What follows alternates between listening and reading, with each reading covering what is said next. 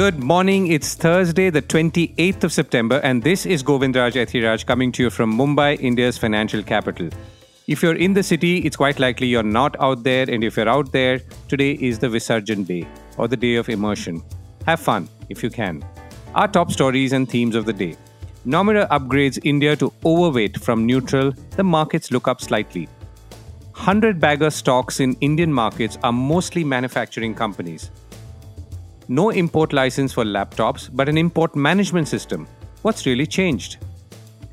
Akasa Air pilots can be sued for leaving, but should the airline do so? Google is 25 years old. Lessons for tech longevity.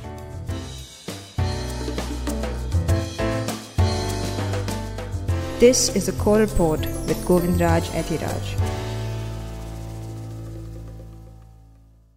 Nomura goes overweight.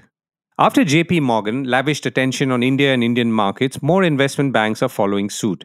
All this comes after a brief lull of around 8 weeks in which we didn't see many reports. And I'm not saying negative reports because all investment bank and brokerage reports in recent times, particularly international, have been positive. Nomura, the Japanese financial giant, which manages over $358 billion in assets worldwide, has upgraded its stance on the Indian market from neutral to overweight. In the Asia, that's excluding Japan portfolio, the brokerage has recommended a weight of around 18%. That's 100 basis points higher than India's weightage in the benchmark MSCI Asia ex-Japan index. China and South Korea are the two other markets which Nomura is overweight on, while it runs an underweight position on Singapore and Philippines. The structural story of India is now well known as a major beneficiary of the China Plus One theme, possessing a large liquid equity market. We see recent softness driven by higher oil prices as an opportunity to raise exposure, says Nomura. While this weakness may persist in the near term, thus presenting even better timing, we do think the window of opportunity might not be open for too long. Valuations are expensive but will likely remain so in a scenario of policy government continuity, Nomura equity strategist said in a note. Nomura also says that sustained high oil prices, China re-rotation, and the general elections in May 24 are the key risks for the Indian markets, according to the Business Standard. The 100-bagger stocks. Since there is some bullishness, and that's a purely relative statement, in the air again, maybe a good time to take a look at some stock stories too. Before we do that, thanks to the Nomura report, which I just referred to, at least in the eyes of some analysts, the markets were up, although only slightly. The BSE Sensex was up 173 points to 66,119 levels, and the Nifty 50 was up 52 points at 19,716.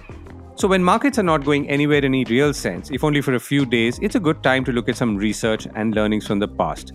Today I thought I would look at what stocks or what kind of stocks really deliver value.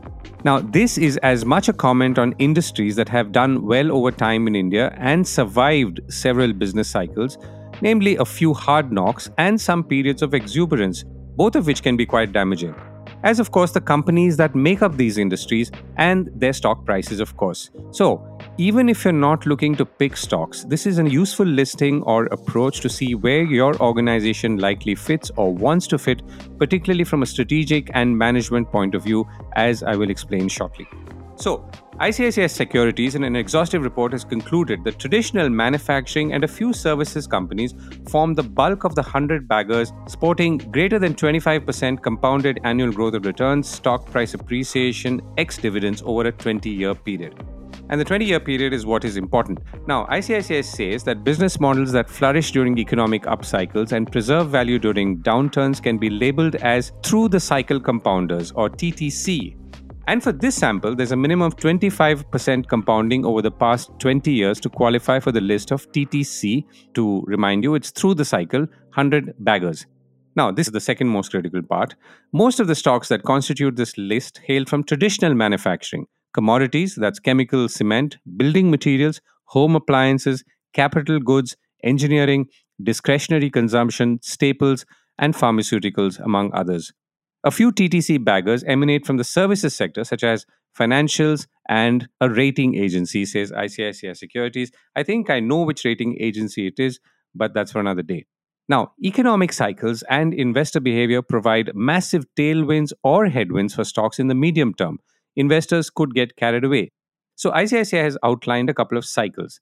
The first cycle belonged to capital intensive and cyclical stocks, where investors reaped the benefits of a booming investment and real estate cycle between 2003 and 2010. The second cycle belonged to low earnings volatility and quality stocks. However, post 2010, capital expenditure, credit, and real estate cycles started their respective journeys to decadal lows. In contrast, the NPA cycle, if you remember reading all the headlines, had only begun rising, thereby denting the performance of companies that formed part of these sectors. Cycle 3 is being driven by capital intensive and cyclical stocks as investment cycles again pick up after a decade. Also, going by the past empirical evidence, it's quite likely that the richening of valuations for low earnings volatility stocks or quality stocks seen in cycle 2 may mostly reverse going ahead. So, the broad learnings for the 100 baggers if you want to join the club at some point or be part of a company that's heading there. Have a business focused model. None of the stocks had a diversified business approach while there was a sharp focus on core business. This also speaks volumes, as ICICI says, about the quality of the management and their sharp focus that they bring to business strategy. And yes, when I talked about the second most important thing being the sectors themselves, this is the first or the most important thing as I see it. Focus on creating growth or focus on value creating growth. Earnings growth or return on equity being greater than cost of equity. This indicates a prudent capital allocation decision, particularly when the tailwinds of economic cycles propel earnings growth. And fourth, the business throws out more cash than it consumes. Of course, this is easier said. But then, cumulative operating cash flow exceeded cumulative capital expenditure over the past 2 decades for most of these stocks, excluding in some cases where they were one-off acquisitions, and thus speaks about the quality of the business. So now, what do you avoid? You should avoid high financial leverage and reduction in financial leverage over time. Regulated sectors, almost all the stocks in these 100 baggers were from unregulated sectors, except for, guess what, liquor.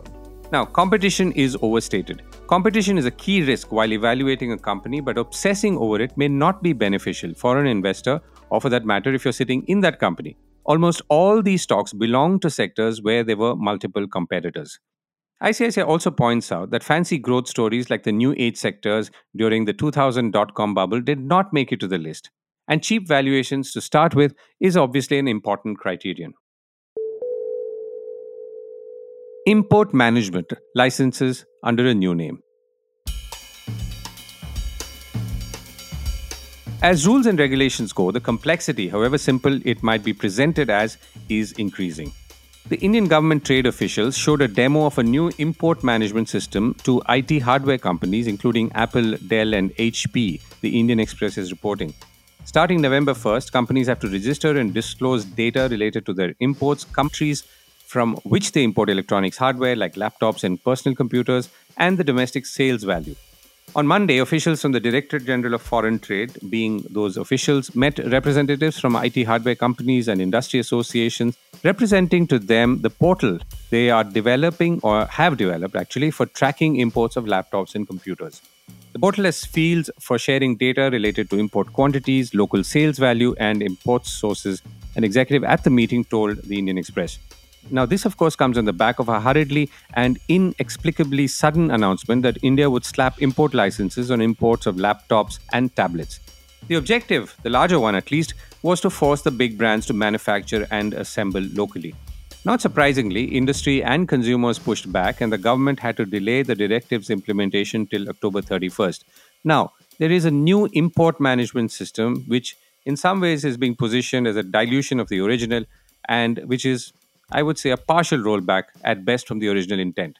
But the larger idea here seems to be reduce the degree of import dependence on the laptop supply chain, and to the extent that some imports are unavoidable, to import from a trusted source. Now, this is from the Business Standard. Equally, there is a production linked incentive report scheme running. So, very broadly, there are incentives to manufacture locally and disincentives to import. Calibrating the two needs some thinking through and, of course, time. And it's a little unusual to say the least that the manner that this has been sprung on industry and users alike is not something that people have really digested well. The other concern is obviously that quotas and licenses in any system will slow things down, however tech savvy the system of entering data might be. To understand how the domestic electronics industry was seeing this, remember they lobbied strongly for local manufacturer or more of it. I reached out to Sanjay Agarwal, president of the 56-year-old Electronics Industry Association of India or ELSINA, and also managing director of Globe Capacitors. I began by asking him how he was seeing the current steps and whether this is what local industry in the electronic space wanted. First of all, we welcome the PLI which was introduced by Indian government for manufacture of IT and hardware, system, laptops, desktops. The government did not find much applicants in that PLI scheme. So after that, to encourage people not to import, they announced a import licensing system that they intend to have a import licensing system. And against the industry protests and many people met the MOS, the government and realizes that there is a case in that and they postponed it to 1st of November. But then within this time, they found sufficient applicants, about 58 applicants came in for under this scheme, PLI hardware scheme. Now government has enough players which they expected to invest in this field.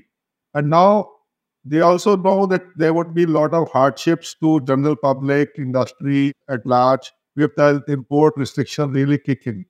So what I understand is the basic fundamental behind this import restriction and then going on relaxing is that they wanted this industry to come forward and invest in the country rather than importing and selling it. So with the new import regulations which are kicking in, it is just keeping the data of these importers and manufacturers, okay, how much you're going to import, how much you're going to manufacture, and when you're going to manufacture. So when they have to give such data to authorities, so they will be committed. Otherwise, it will be open and import, and nobody would be interested in manufacturing over it.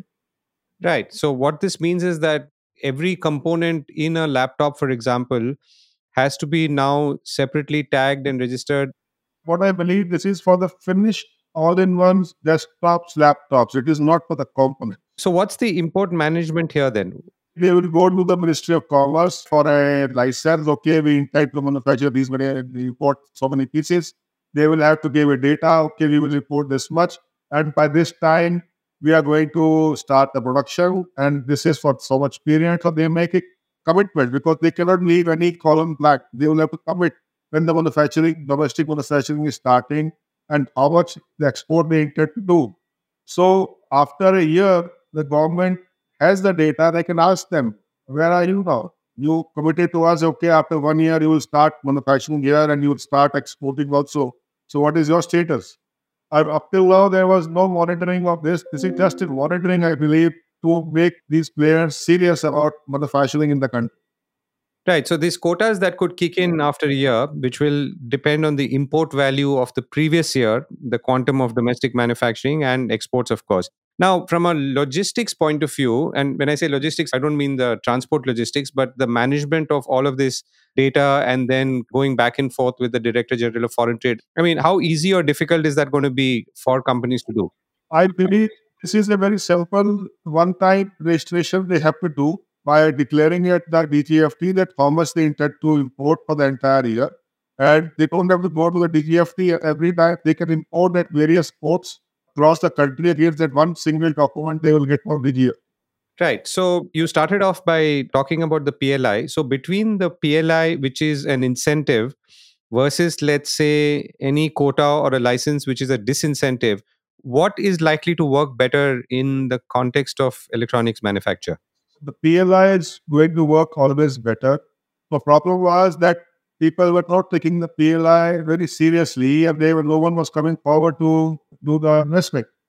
With this announcement, that everybody started taking the government seriously and they came forward.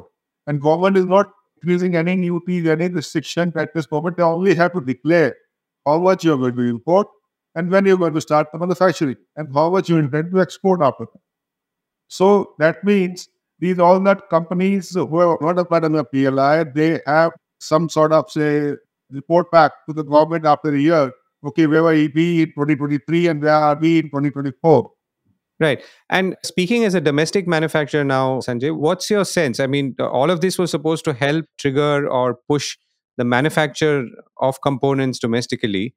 So, where are we in that broad journey right now? when IT hardware is going to be manufactured here, initially it would be going to be EMS through EMS route, and then later on there could be core manufacturing of these finished hardware. There would be a generation of components demand.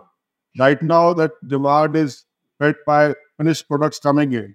When the demand is met locally, so there would be interest in the industry to invest into the component side also. Okay, so let me put it differently. So I've asked you this before as well. So you are confident that if you take, let's say, a laptop like Apple, that the Indian manufacturing industry for components will be able to produce all the components that an Apple laptop or a MacBook would need 1 year from today? I believe it will take little time, 3 to 4 years time, but we find that at least 40% to 50% of demand will be met locally, not 100. Okay, so you're saying that in 3 to 4 years is your own target in or sense of how we could be achieving more self-sufficiency. The government has put a $300 billion electronic ecosystem in the country, and this is all going towards that.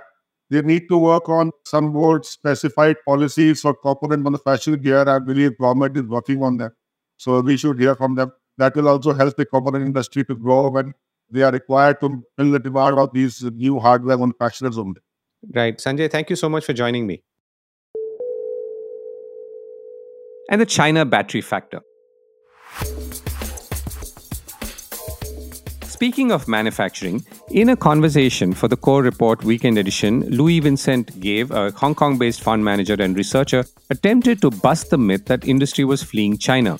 According to him, while it was true that industries were moving out, most of them were in lower value add areas. He even quoted the example of toys, an industry where India has virtually banned imports from China. According to him, China is almost happy to let these industries go because its focus instead is on industries where there is a higher value add and a stranglehold, like batteries. A report in Bloomberg just yesterday says that where China truly flexes its might, for example, in batteries, is in cell components, the four key parts that are essential for a battery to work. It has about 70% of the world's production capacity of cathodes, the part of the cell that receives the electrons, and more than 80% of anodes, the part that releases electrons on discharge, and well over half of electrolyte and separator output. All these parts come together to make a lithium ion battery, more than 3/4 of which are made in China, and mostly by two firms, Contemporary Amperex Technology and BYD. And then there are the costs. China's battery packs come at about $127 per kilowatt hour on a volume weighted average basis, while prices in North America and Europe are 24 to 33% higher, according to research reports. And all of this is from Bloomberg. So this is just something to note in the context of manufacture and China plus one.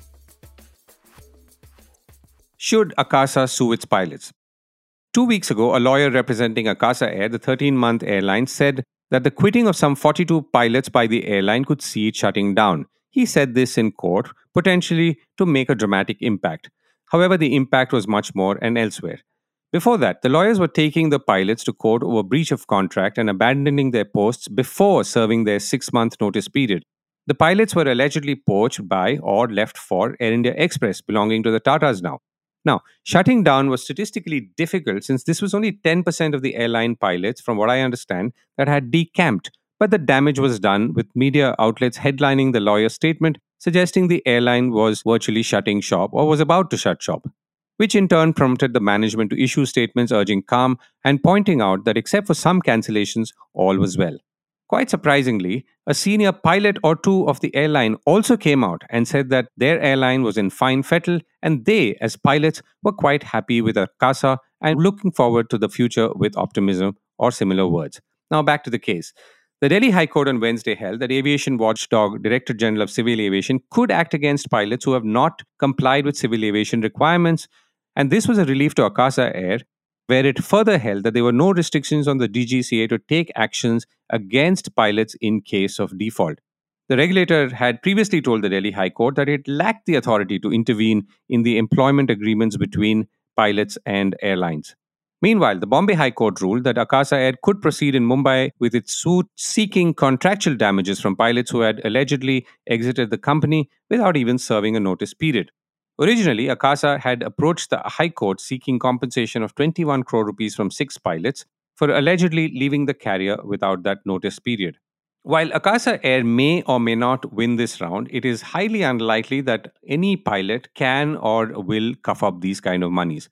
Pilots I've spoken to said they quit and left precisely because they were getting money elsewhere, a situation that's a little more acute after COVID left the entire aviation industry worldwide in the doldrums. So, a settlement of some sort between the pilots and the airline is obviously called for, so that everyone can get back to work, of course, bury their egos a little bit, and get back to business. The question, of course, is when. Google is 25 years old. And before I go, did you know that Google has just celebrated its 25th birthday? 25 years ago, Larry Page and Sergey Brin launched Google Search from a small garage in a California suburb. Where else, you might wonder or ask? Well, today Google has offices and data centers on 6 continents in over 200 cities. Google's purpose and mission is broadly the same from the day it launched. Its ambition in 1998 was to create a search engine that would help people make sense of the information they find online, and that's still true today. And Google says it has, of course, become more than a search engine. Today, it maps the world, brings AI into everyday tools, and helps people gain skills in digital careers, among other things. Of course, there's much more to say, but it's interesting that the founders of Google, Meta, or Facebook era seem to have, perhaps in perfect hindsight, set out to build enterprises that would not just endure despite all these rapid changes in the world of technology, but they themselves would nurture and grow over the years, decades actually. On that note of longevity and 100 baggers, that's it from me for today. Have a great day ahead. Don't forget to go to www.thecore.in, subscribe to our newsletter, read our website, and do, of course, send your feedback to our podcast on govindraj@thecore.in. Bye for now.